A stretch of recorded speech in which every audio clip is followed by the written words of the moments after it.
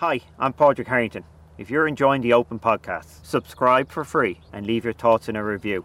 Be sure to stay tuned for plenty more new content ahead of the 149th Open this July at Royal St George's.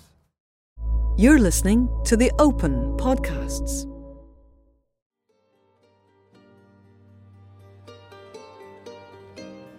I don't know why, but something inside of me, that dream was always there, like a candle that never went out. It was always there, that dream inside of me, that maybe just one day I could have a magic week and I could win the Open. You see, Paul Lawrie did it, Ben Curtis in 2003, Todd Hamilton. You see guys that you would never expect to win the Open Championship. People crop up and win it, so why couldn't that be Mark Roe?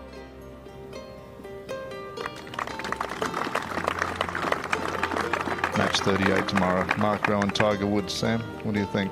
That'd be awesome. I'll tell you, he'll be up for it, Mark. That'd be a great day, wouldn't it? You think about things that are important in life, and golf is just a game.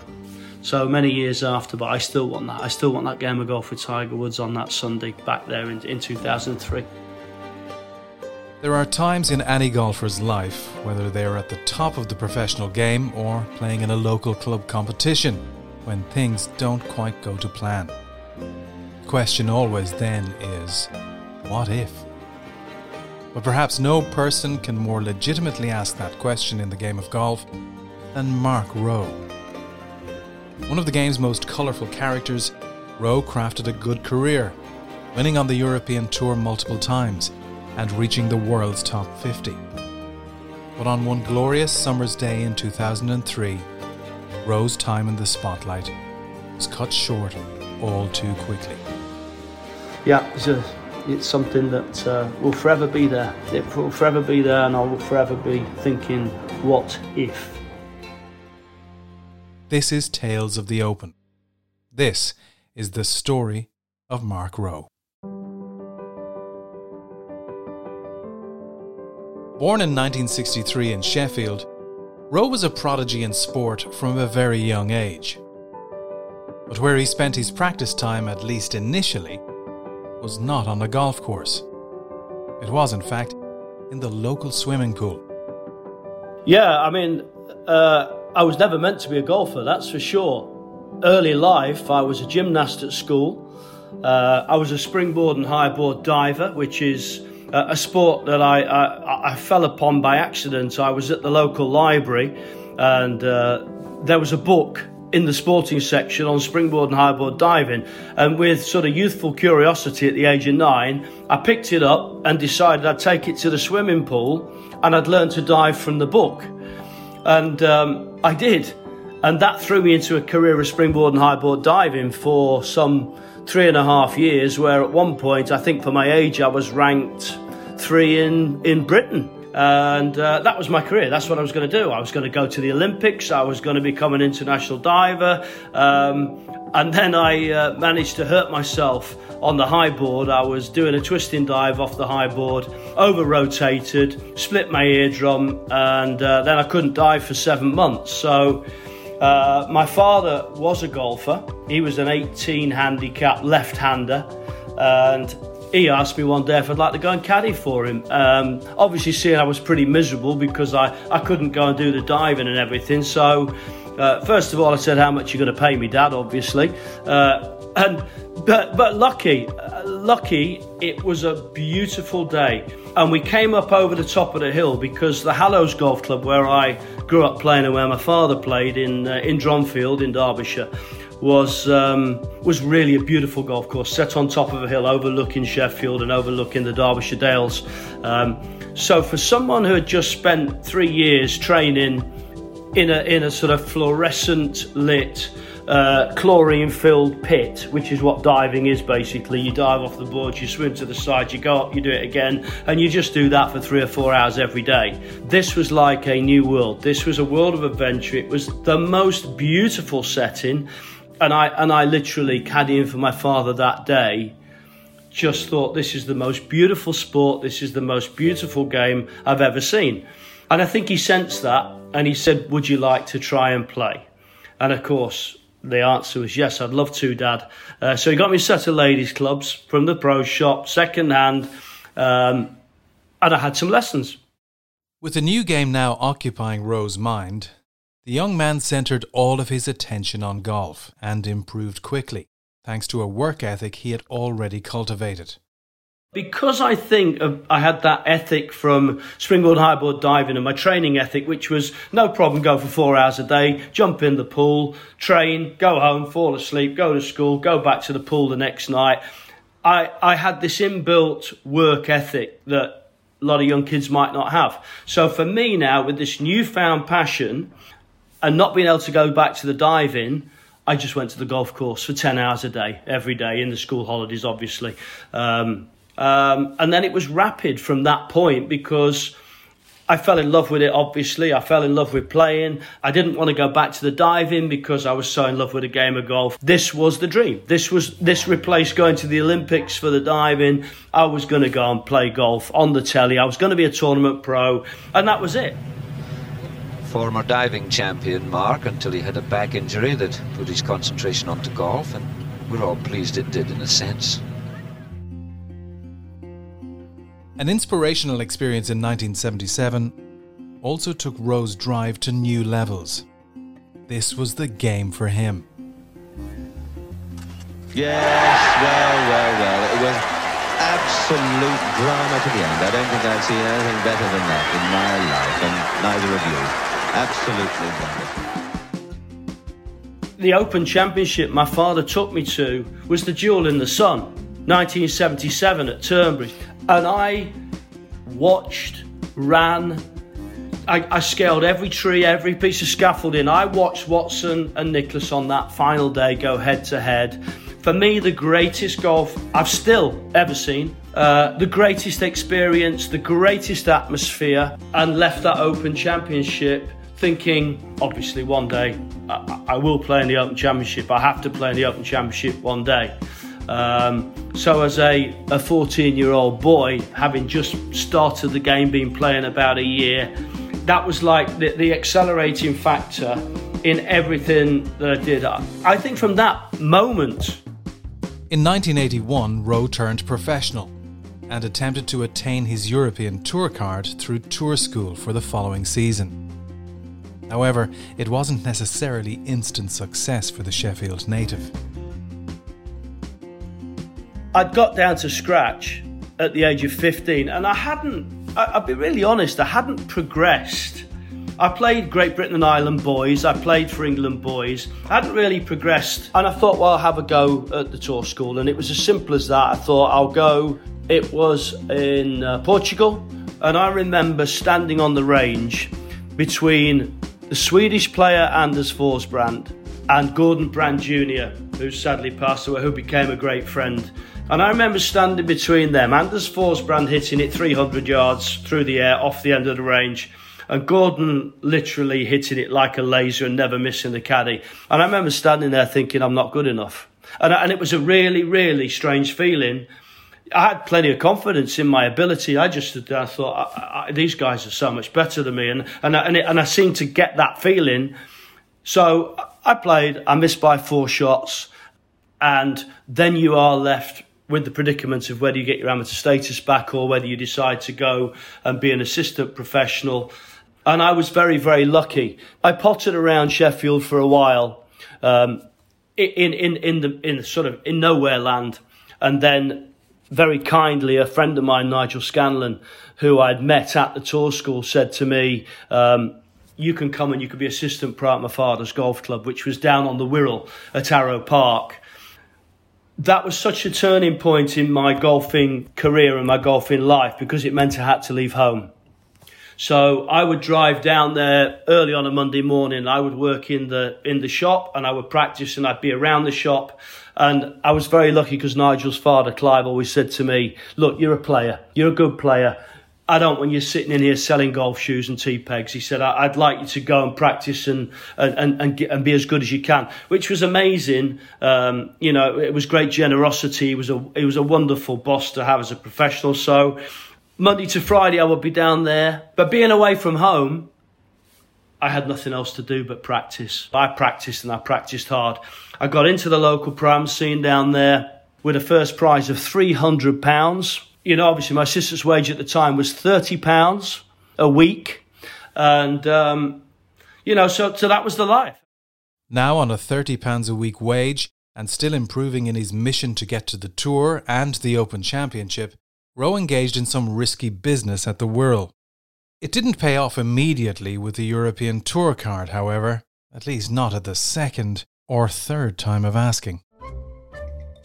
Hustle a little bit, believe it or not. I got paid £30 a week, but I played on a Friday afternoon for £50 over 9 holes with some of the members. So you had to win, otherwise you were in serious trouble.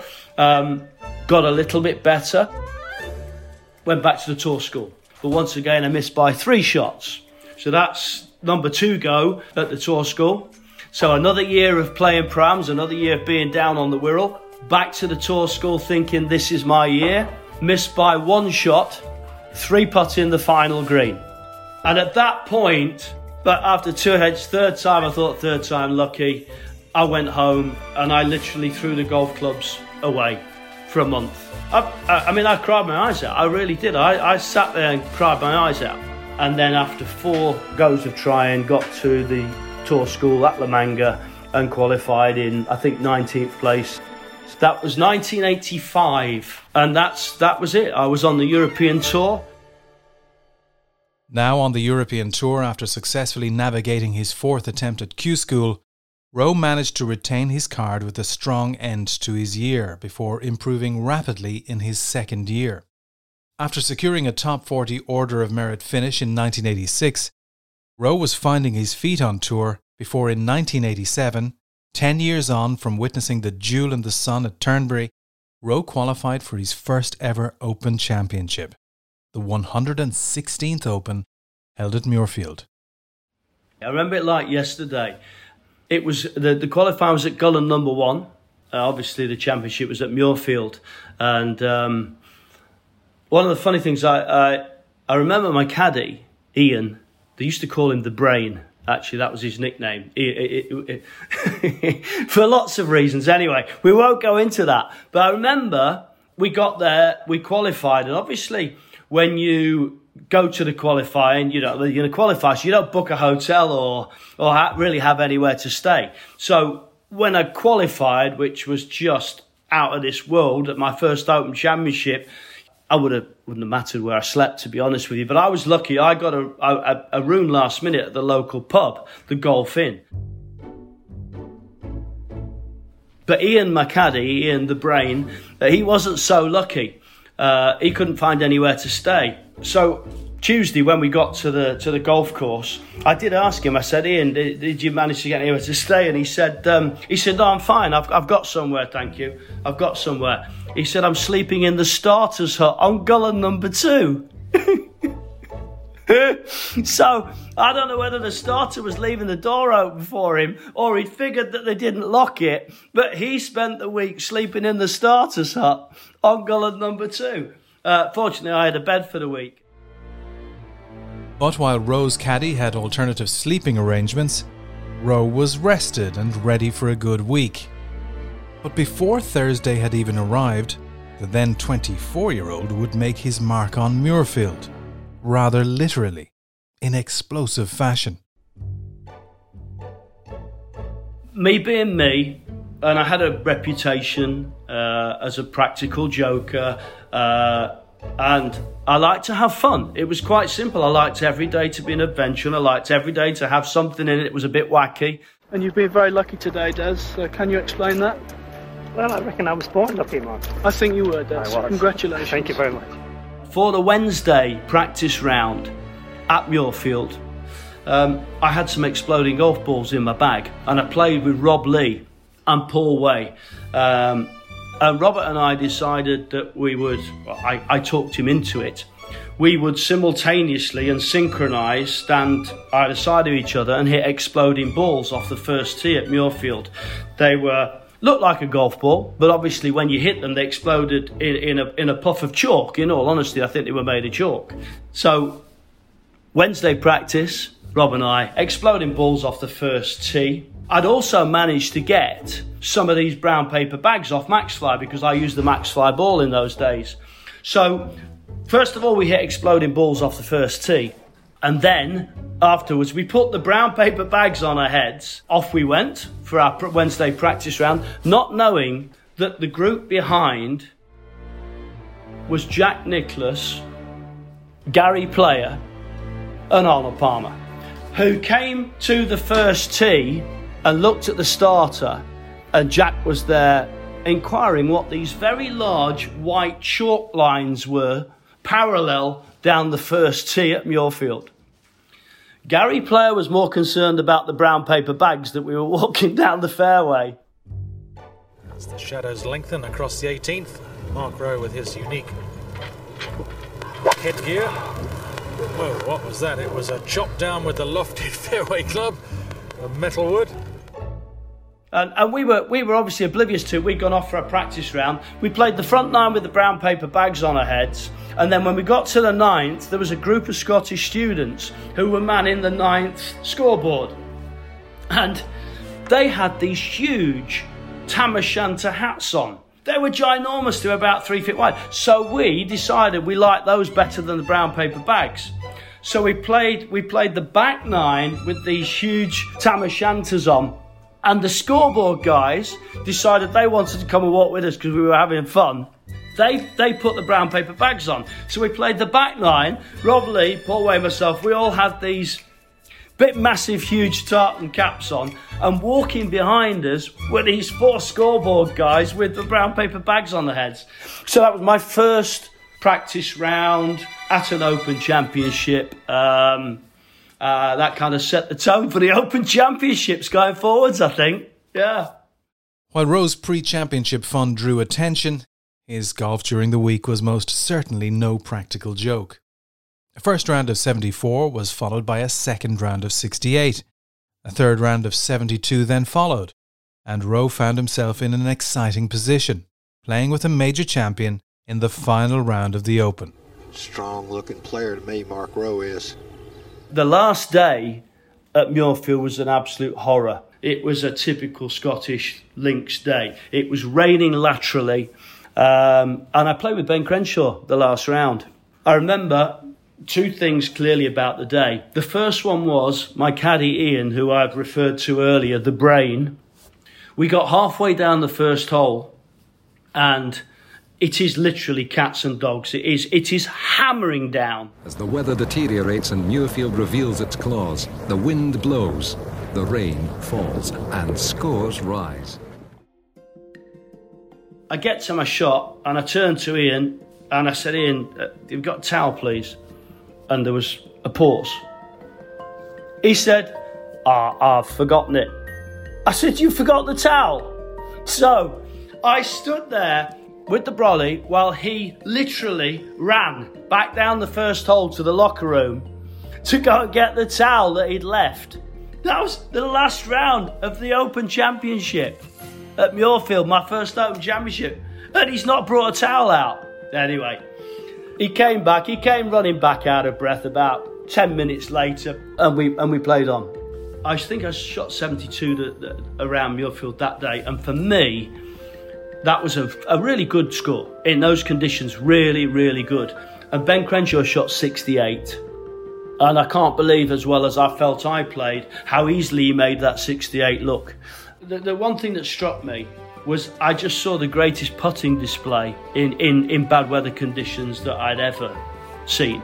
I mean, he looked like every single putt he looked at he was going to make, as you would probably have to shoot 68 on a day like that. I remember asking him afterwards, I said, is there anything you could ever let me know about putting, give me a putting tip? And he said, I've never really tried to hole any putts. He said, I wasn't trying to hole putts today. He said, I picked my line and set the ball off on the line, and I'm always obsessed with pace, he said, and if I've got the pace right, he said, the hole gets in the way of the ball. And I never forgot that. I always thought it was a fantastic way of looking at putting. A final round of 72 ensured Roe recorded a tie for 17th in his first Open Championship and set the tone for a number of good years on the European Tour. Finishing inside the top 60 in the order of merit each year from 1986 to 1994, Roe claimed 3 victories in that time, playing each year in the Open. Because Roe, with an eagle at the last in the Catalan Open earlier in the season, pipped Montgomery for the title. 2 further top 25 finishes would come through that period in golf's original major, including a wonderful final day in 1993 at Royal St George's. Here's Mark Roe. He's had a terrific day today. Out in 31, 2 birdies in the first 3 holes coming home. He dropped a stroke at the 15th, now at the 17th, and he nearly popped one in. Time for a Bucks Fizz, I think. Now Roe has this for a par 4 and a 66. Come on. Yes, well done. Well done.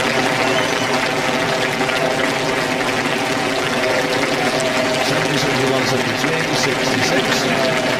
A few more beats to take home. Wonderful start. 4 birdies in the first half dozen holes. Did you sort of reappraise your objectives at that point? I certainly did. Obviously my objectives going out was to try and shoot 65 or 64 to get back in the top 15 for next year. And with that sort of a start, I was even thinking of the course record. And what about your own objectives for the rest of the season? You're obviously still hopeful of a Ryder Cup place? Yeah, very much so, Doug. Yeah, I think a couple of good weeks now, a win or a second place in the next few weeks, and I may well make the team. A fine score on a difficult course further encouraged Roe that he could achieve something special in golf's original major. If I was in love with the Open Championship from 1977 and all the Open Championships I'd watched before then, before my first Open Championship that I got to play in, that week, finishing top 20 in the end, I'm feeling so comfortable. Every player says the dream is to win the Open Championship. And it was my dream from the moment that I went to Turnberry and I saw Jack Nicklaus and Tom Watson play. It was my dream to win the Open Championship. Impossible to say, for somebody that played 524 events, I won 3 times on the European Tour. I had a good career. I got into the top 50 in the world at one point.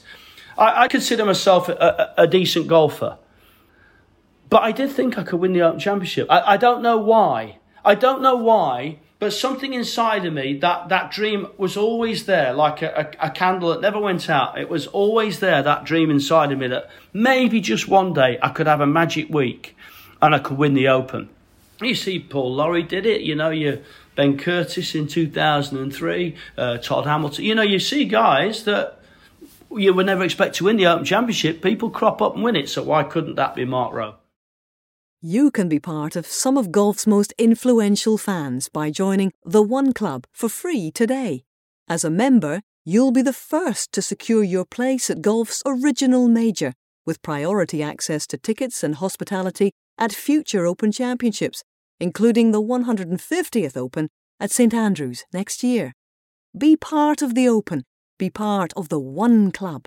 Join us today at theopen.com. After reaching a career-high world ranking of 40th in 1994, the year he claimed his 3rd European Tour title, Roe suffered some poor luck. 2 freak accidents in 1995, where he was hit on the head by a stray golf ball, and in 1999, where he caught his hand in his dog's collar, left Roe injured on the sidelines and with dented confidence on both occasions. From 1995 to 2002, Roe would only play in 2 Opens in that spell, missing the cut on both occasions after having played the last 9 championships in a row. 2003 was not proving much more fruitful for Roe, and he was not yet exempt for the Open. But a sudden spark at the Scottish Open looked as if it could change everything. Well, 2003, I wasn't playing great going to the Scottish Open at Loch Lomond. If you're inside the top 10, I think there was 3 spots at the time that you could get in the Open Championship. For me, this whole passion for playing in the Open Championship was so strong that going up to Loch Lomond, that was my only thought in my mind was, I know I'm not playing great, but There's some Open Championship spots here. It's my last chance, Saloon, to get in the Open. Obviously, you never want to miss an Open Championship. And no season was ever complete unless you played in the Open Championship. So you want to get in. And I played okay for 3 days. Steady. But felt like, you know, as a golfer, you kind of know when you're just starting to trend in the right direction or something. A couple of good shots at the right time, a couple of hole putts at the right time. Something feels good.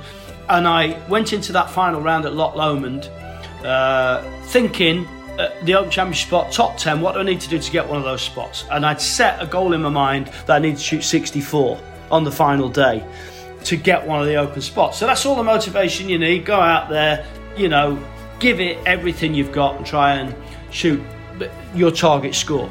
I think I shot 65 final round, which got me inside the top 10. And when I holed out on the 18th, I pretty much knew that had got me an Open Championship spot. That is better than the prize money. It is whatever I won at the time, whatever I got for finishing top 10 in the Scottish Open was great. But the pot at the end of the rainbow was the Open Championship spot. Simple as that. Another Open Championship, another blue enamel badge, blue and silver enamel badge, which are absolute treasures for anybody that plays the game. I've got all of mine in a long frame still, and you know, to me they're priceless. You know, 65 final round, off to Royal St George's. Having qualified for the 132nd Open Championship, Roe was feeling confident and ready to take on the test of Royal St George's. Yes, love the golf course, love the golf course, and love the way it's playing. And there was another strange thing, and I can never explain this to this day even, but when I went on the putting green, the holes looked bigger. I don't know why it was, whether it was just because the greens were so pristine, but the way they were cut with the beautiful little white edge, and it just seemed it was the most perfect amount of white paint above the cup. And I don't know, it's bizarre, psychological. I mean, we know we're a complete nutcases to play the game of golf for a living. So whatever you can get out of it, get out of it. And I just thought, for some reason, the holes were cut so beautifully, they looked bigger. And I was putting nicely. And if anything in my whole career, I was a decent ball striker, I had a nice short game, but I was a streaky putter. And if I putted well, I was likely to have a decent week, and that could apply to most people. But that's how I felt anyway. So for some strange reason, I thought, well, I just like the look of everything, the course and the way the cups were cut. But while Roe was feeling good, his first round score of 77 didn't seem on the cards. But I didn't play anything like 77. I came off the golf course and I thought, how have I shot 77? Hitting it that well and playing that well. One of those sort of days where you think, that's the worst I could have possibly got out of that round of golf. You sign for the score and you think, that is the worst I could have been. It couldn't have been one shot worse. So I just looked, I thought, okay, so you shot 77, but tomorrow, you know, like could be really good the way you're swinging and playing. And it was. It was indeed. The start to his second day was on the opposite end of the spectrum. I knew I had to play okay to make the cut. So that's the first objective. You're not, I mean, at that point, don't think I'm thinking about, you know, winning the Open Championship, because that would be lunacy. Now I've got to just try and make the cut, play the weekend and play 4 days, which is going to be great if you can do that. And I set off, second round, 3. Here's Mark Roe for eagle on the 4th. 3. A good week's Mark Roe, ever since he got a good caddy on the bag. Oh, what an eagle. He's 4 under through 4 today. He's had 3 at every hole. Fantastic start. See, who said the course is hard? Here's Mark Roe, 4 under after 4 today. My reference to is playing better because he has a good caddy. Beautiful shot, Mark. He's been using my caddy for the last 2 weeks as I've been injured, and he's finished 16th and 8th, and now he's lying in the top 10 of the Open. You might never see him again, your man, Sam. I wouldn't come back if I was a Mark Roe for birdie at 5. 3. Has to be 5 under for the day. Starting with 5 threes. 5 threes. What an opening. And the 6th is a par 3. 3. And Mark Roe has made a 3 on the 6th for his 6th consecutive 3. What a start from Mark. 3-3-3, 3-3-3. And I'm thinking this might just be the best start in Open history. Is Mark Roe, incredibly enough, for his 7th consecutive 3 and for an eagle. Can anybody have ever started a round at the Open? I mean, at this point, my head's completely gone. I'm not concentrating on what I should be concentrating on. I'm now starting to think, I've just had 6 threes in a row to start a round in the Open Championship. And so obviously I get up to the green, I missed the putt. He's given it a waft with a long putter there. It's tracking. Oh, great try. That's it. Excellent putt from Mark Roe. He's broken his run of threes with a birdie. Messed his card up with a 4. 6 threes and followed that with a birdie 4 now. That is fantastic, really. So he at level par is sharing second place in the championship. And managed from that point to limp home. And I mean limp home after this unbelievable start of 6 threes in a row. Mark Roe at 13. Ooh. Oh, that's not pretty. Well, for a man who was out of the game for ages, after an injury sustained walking his dog, this rough could put him out of the game permanently. I limp home in 70. So I started thinking about 7 threes in a row, and maybe I could make another 3. So, my goodness me, it could have been, this is something like, you can imagine my brain. It was going a million miles an hour. I think, okay, hang on, what's 3 nines? That's 27. Yeah, that's what I did. So, anyway, I limped home in 70, but it was a good score, and it put me in a much better position. I made the cut comfortably. It put me in a nice spot going into the weekend. After beginning with 6 straight threes, Roe's round of 70 may have left the Sheffield native feeling a little disappointed. But a 5 over par total put the Englishman just 6 strokes off Davis Love III's lead and 3 strokes off the top 10. Heading into Saturday, Roe knew something special was brewing. What he didn't know, however, was that it would be one of the most topsy-turvy days of his life. I was starting to feel something special. The way I looked at the holes, the way I was starting to hole putts, the way that this feeling that the holes look bigger than normal, which we know is absolute madness, but everything I've ever done in my golfing career was madness. So I thought, yeah, this is going to be a special day. Saturday's going to be a special day. A very good morning to you on a truly gorgeous summer's day here at the Royal St George's Golf Club in Sandwich for today's 3rd round of the 132nd Open Championship. Yes, you need the umbrella today, but not to keep the rain off. Keep yourself cool. I was playing with Jesper Parnevik, who possibly could compete with me for eccentricity. He was the madcap Swede, Jesper. Practice went well, putting went well, walked up to the first tee to see Ivor Robson, the starter, the legendary starter, Ivor Robson. And he always had a nice word for everybody, Ivor. And so I got up onto the tee. Ivor gave him a scorecard, absolutely as he should do. That was always the case. He gave you your own scorecard, and then you exchanged it with your playing partner. I'd been on the putting green with Jesper, and then at the last minute he decided that he needed to go to find the nearest Portaloo. He was obviously nervous playing with me. So he disappeared off to the nearest Portaloo. I walked to the tee, I got my scorecard, and I'm looking at my watch thinking, he's taking his time. And he literally was taking his time. And then I'm looking at my watch thinking, I said to Ivor, how long we got? He said 2 minutes. And Jesper's still not on the tee. But all of a sudden he kind of comes around the corner at a canter, running up. And in this whole process of thinking he might be late or he's going to be very tight for time, and I don't want him to feel rushed, I stuffed my scorecard in my ball pocket. And Ivor gave him his scorecard, as Ivor should. And literally then it was 20 seconds T, announcement, I hit off, he hits off, and thought nothing more of it. After getting underway, Roe's pre-round feelings were affirmed, making the turn under par and just a handful of shots out of the lead. The day developed. The day developed in the most amazing way for me, and ironically not for Jesper.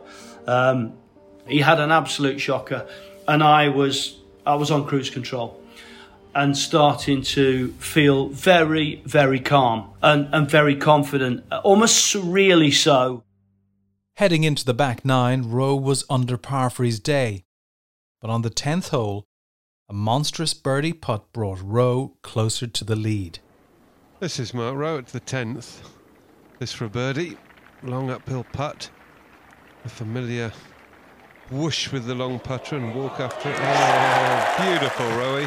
He uses it well, doesn't he? But he has an unusual style. Nearly beat the ball to the hole. Has an unusual style with that putter where he really lets the head flow. Certainly does. There's more body movement on his putts than on his normal swing. Before a remarkable piece of magic on the 13th. Mark Roe on the 13th. I hold my second shot with a sand wedge. He's done an awful lot of good stuff this week. One bouncing in. Looked a good swing. Oh my goodness. Well, that was terrible luck. He is having brilliant. He shot 64 on Sunday at Loch Lomond to get into the championship, but on Saturday evening he caught a 10-pound trout, and he said, well, that was more fun than the 64, but it can't be more fun than what he's going through here. And I looked across at the leaderboard, and at that point I was either leading or tied for the lead. And I finished the round off well, strongly, hit good shots coming in, and again had this real feeling of calm. Now, right in the thick of the championship, solid pars on the next 4 holes would follow, including a marvellous 2-putt on the 17th. It's Mark Roe at 17, tricky one. The hard thing here is the speed. He really has an exaggerated follow-through with this long putter. I kind of wafts at it, doesn't he, when it goes through. That was a good stroke. Steady, steady. Hit it. Just a fraction firm. With a nice 6-footer down the hill there for par. There we go, Mark Roe at 17. Very important. He's watching it. Yes, good lad, Roy. Go on, my son. Still 4 under up the last. And no, you cannot keep my caddy, Roy. I don't care if he's winning the championship. Your caddy would probably retire if he wins the championship. Match 38 tomorrow. Mark Roe and Tiger Woods. Sam, what do you think? That'd be awesome. I'll tell you, he'll be up for it, Mark. That'd be a great day, wouldn't it? Heading up the 18th hole and finding the green in regulation, Roe had a chance to shoot 66, exactly 10 years and 1 day after shooting the same score around Sandwich in 1993. He won't stop. He'll be a nervous ball of energy all night, won't he?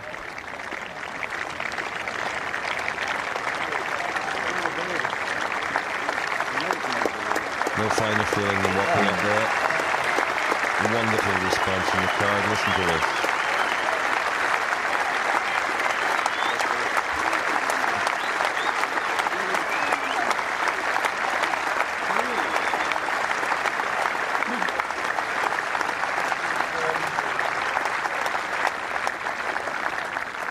Best walk in golf, isn't it? For a round of 66, Mark Roe. Let's see him wheel this long putter one more time. Has he hit it? Great effort, Roe. Well, round of 67, and that will give Roe.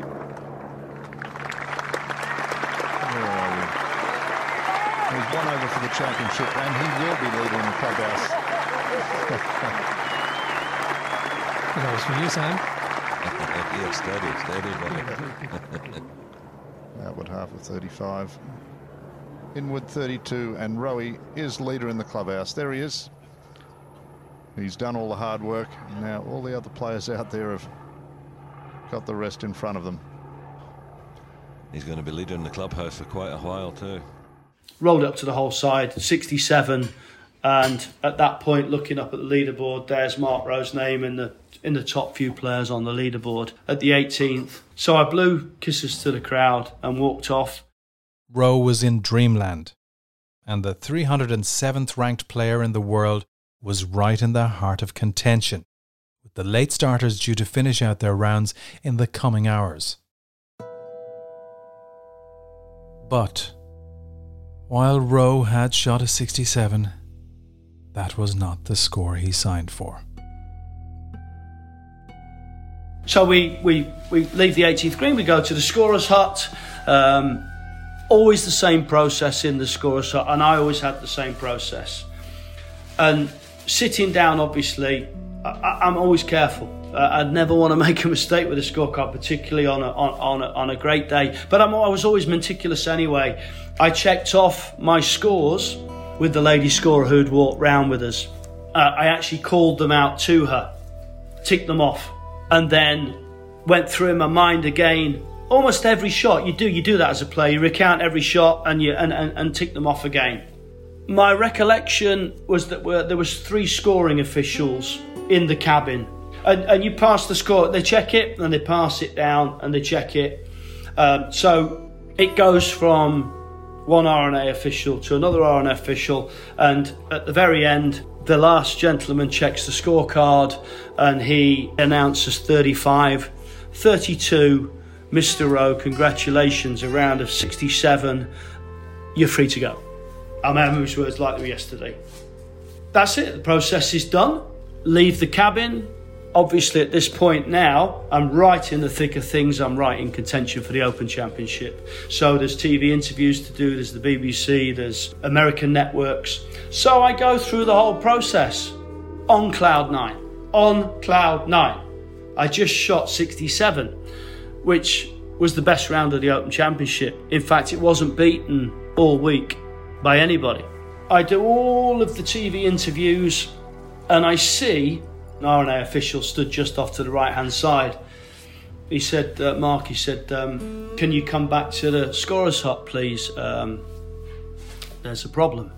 Well, we hear a rumour, unsubstantiated rumour, that Mark Roe may be disqualified, but that would be a very sad happening if true.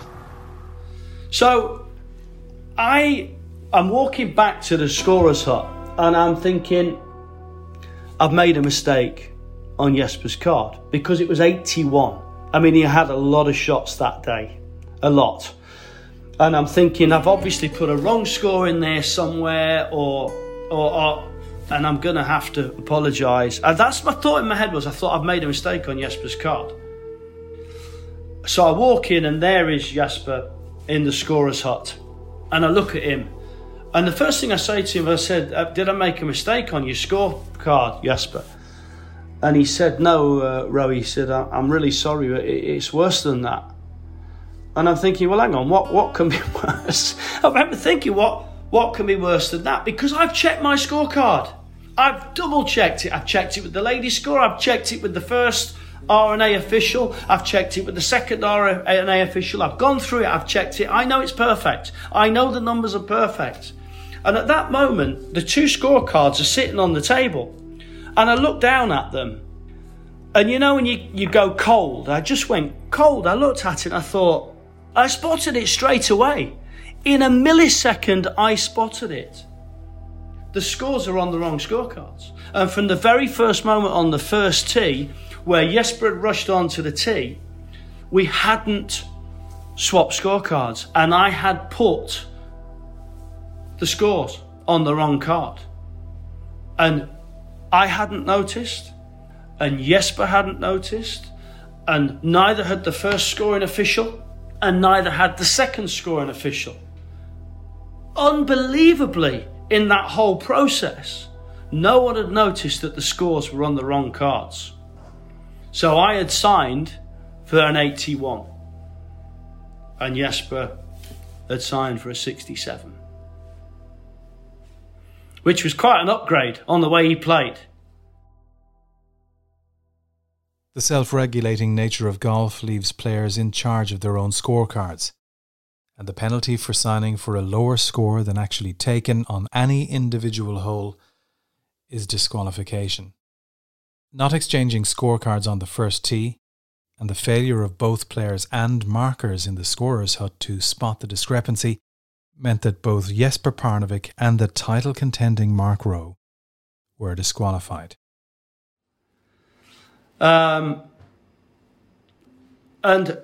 obviously, the rules official there, and the chief rules official, the R&A was there. Looked at me and he said, "I'm so sorry." He said, "I really am." He said, I don't. He said, "I can't really comprehend the situation." He said, "And I'm so sorry." I said, "Look," I know the rules of golf. I know that I've signed for the wrong score, and I know I'm disqualified. So I said, "I appreciate, what you're saying, but I play golf by the rules, and that's it." And at that moment, you're almost in shock. I mean, I was in shock. I just thought, how can this have happened? How can it have happened on what is, in essence, the best day of my golfing life? I mean, I've just put myself right to the forefront of the Open Championship, my favourite event in the world, and I'm looking at these scorecards, and I'm in absolute disbelief. But I know the rules. And I had to leave the scorer's hut. I have to go back out now and repeat literally the whole round of interviews. That was undoubtedly, as I walked out, and I just remember thinking, there's only one thing I can do. I've got to handle this in a way that my father would have been proud of me, because that mattered. My father being proud of me mattered. So I could have kicked and screamed. I could have made a scene, but it's not worth it. It's not worth it. The rules are there to protect the game. It's the greatest game in the world because of the rules that are in place to protect the game. For 99% of the time, the game polices itself, and it's an incredibly honest and honourable game. So, yeah, I had to go through the whole process again, and that was a pretty brutal sort of 40-45 minutes. After Roe had signed for his score and left the recorder's hut, it was discovered that he had inadvertently marked his own card. Parnevik had done the same, and under the rules of the game, they were disqualified. In all honesty, you are responsible for your own scorecard, and I'm the only person to blame. The rules are there to protect the game of golf, and that's why we play the game, because it's such an honest game and it has so much integrity. I'll go home and see my children tonight, believe me. I'll be a little bit upset, but this is not that important. This type of issue strikes at the very heart of the game. It strikes at the heart of golf being a self-regulating game. And because of that, players have to record their scorecards accurately. And I'm afraid if there are errors of this kind, the results can be very severe.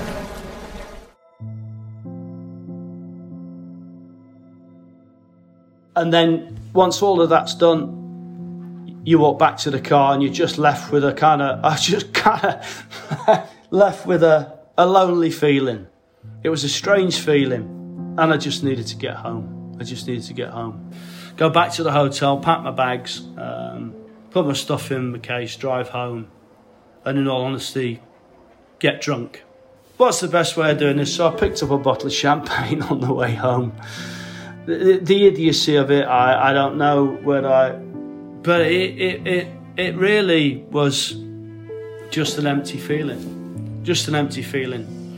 And I went home and I don't remember going to bed, and I don't really remember sleeping. And I remember getting up the next day and thinking, I don't want to watch the Open Championship. I really don't. But of course, I love the Open Championship. And I had to watch. To see who won. Roe handled the situation with remarkable grace.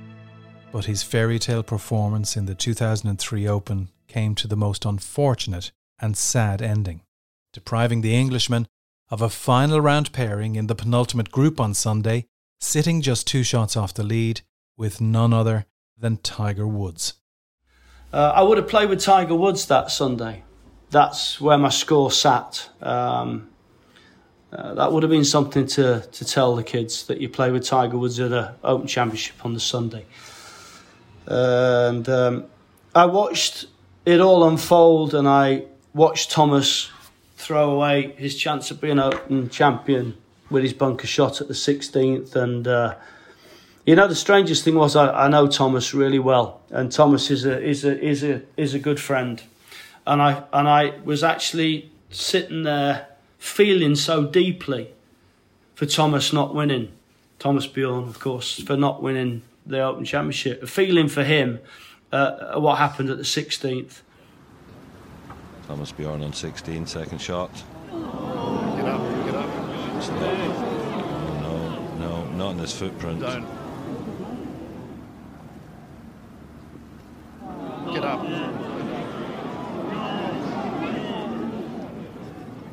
Well, this is very sad indeed. Trying to play it perhaps too fancy, and now could have ended up in his own footprints. And when it was done and Ben had won and the trophy had been presented, The winner of the gold medal and the champion golfer for the year is Ben Curtis.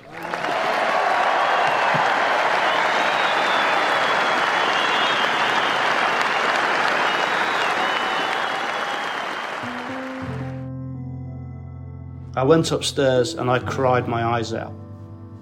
For a lost opportunity, that was all, just for a lost opportunity. For something that I dreamt of my whole life.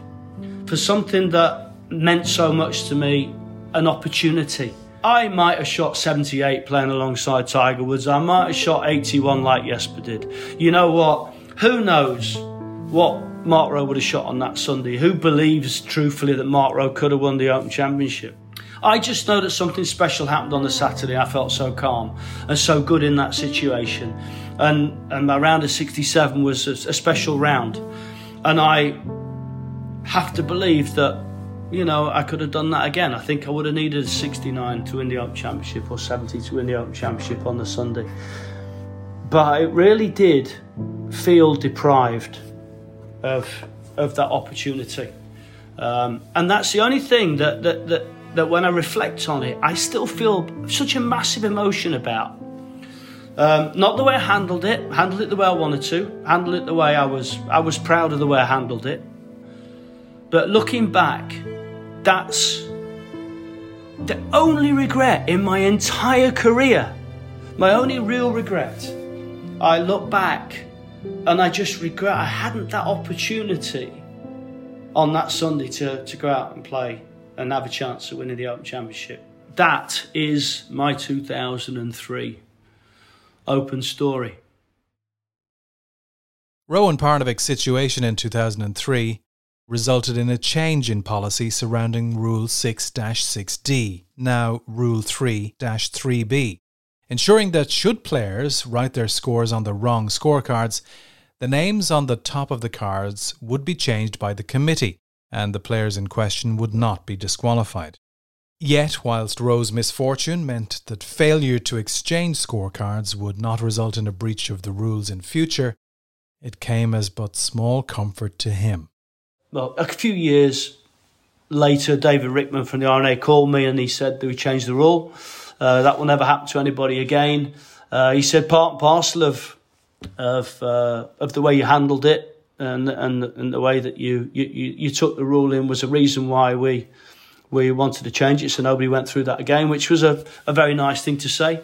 There was a big outpouring at the time from a lot of people that said that I should have been reinstated on the Sunday, that that's exactly what they should have done. They should have put the line through the scorecards. But the truth of it was, because of the way that I was brought up, because of the way my father was about the rules of golf, because of the way he was about the spirit of the game and the game always being played in the right spirit, if they had suggested to me that they do that, I couldn't have played.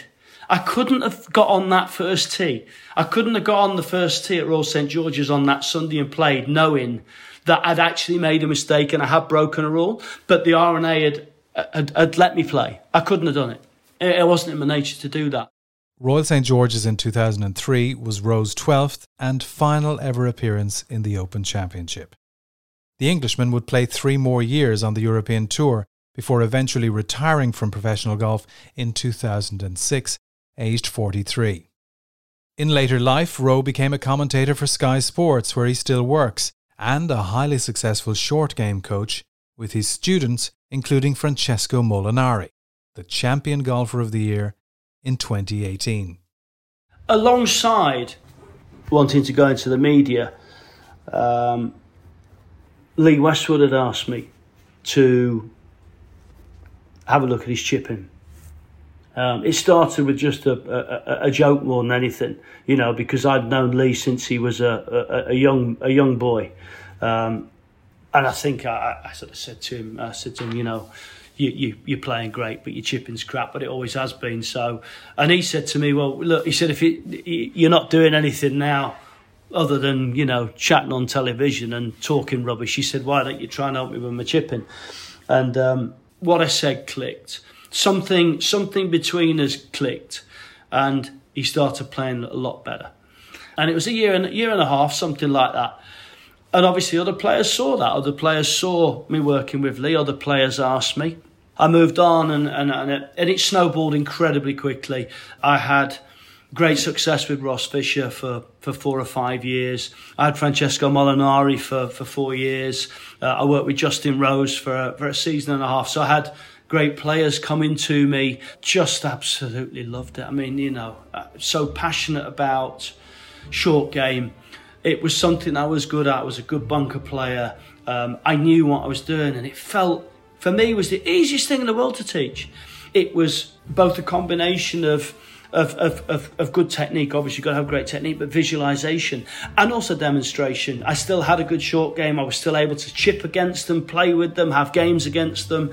So this, like the perfect storm in a way for coaching of something you're incredibly passionate about, something that you understand inside and out, something that I found very easy to communicate.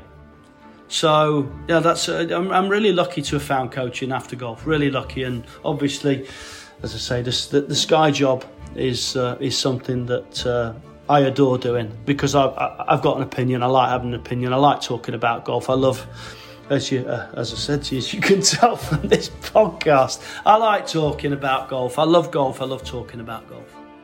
While Mark Roe's life has been one of adventure, and his golfing career a fun roller coaster ride through playing, coaching and broadcasting, very few, if any, could ever empathise with his situation in 2003 at the Open. But the colourful Englishman, 18 years on from one of the best days of his life turned into one of the worst, has dealt with his misfortune at Royal St George's admirably. Still, it is impossible to avoid the question that will live with him forever. What if? There's kind of a theme runs through all of these stories, right back to Muirfield in '87 and my first Open Championship, and even before that, going with my father. It's just that absolute. It's the greatest championship in the world. It's the most historically important championship in the world. There is no doubt. If you had the green jacket for me, and you had the Wanamaker Trophy, you had the US Open Trophy there, and you had the Claret Jug, it's like the Claret Jug is the Holy Grail, and it's as simple as that. I actually think differently. I actually think now, I still want that. I still want it. I still want that final round. I still want that. I want to get my clubs and go and play. Please. I never played with Tiger Woods. You know, and this is recorded on a day when we just found out that Tiger's had an awful car crash. So, you know, you think about things that are important in life, and golf is just a game. So many years after, but I still want that. I still want that game of golf with Tiger Woods on that Sunday back there in 2003. Yeah, it's something that will forever be there. It will forever be there, and I will forever be thinking, what if?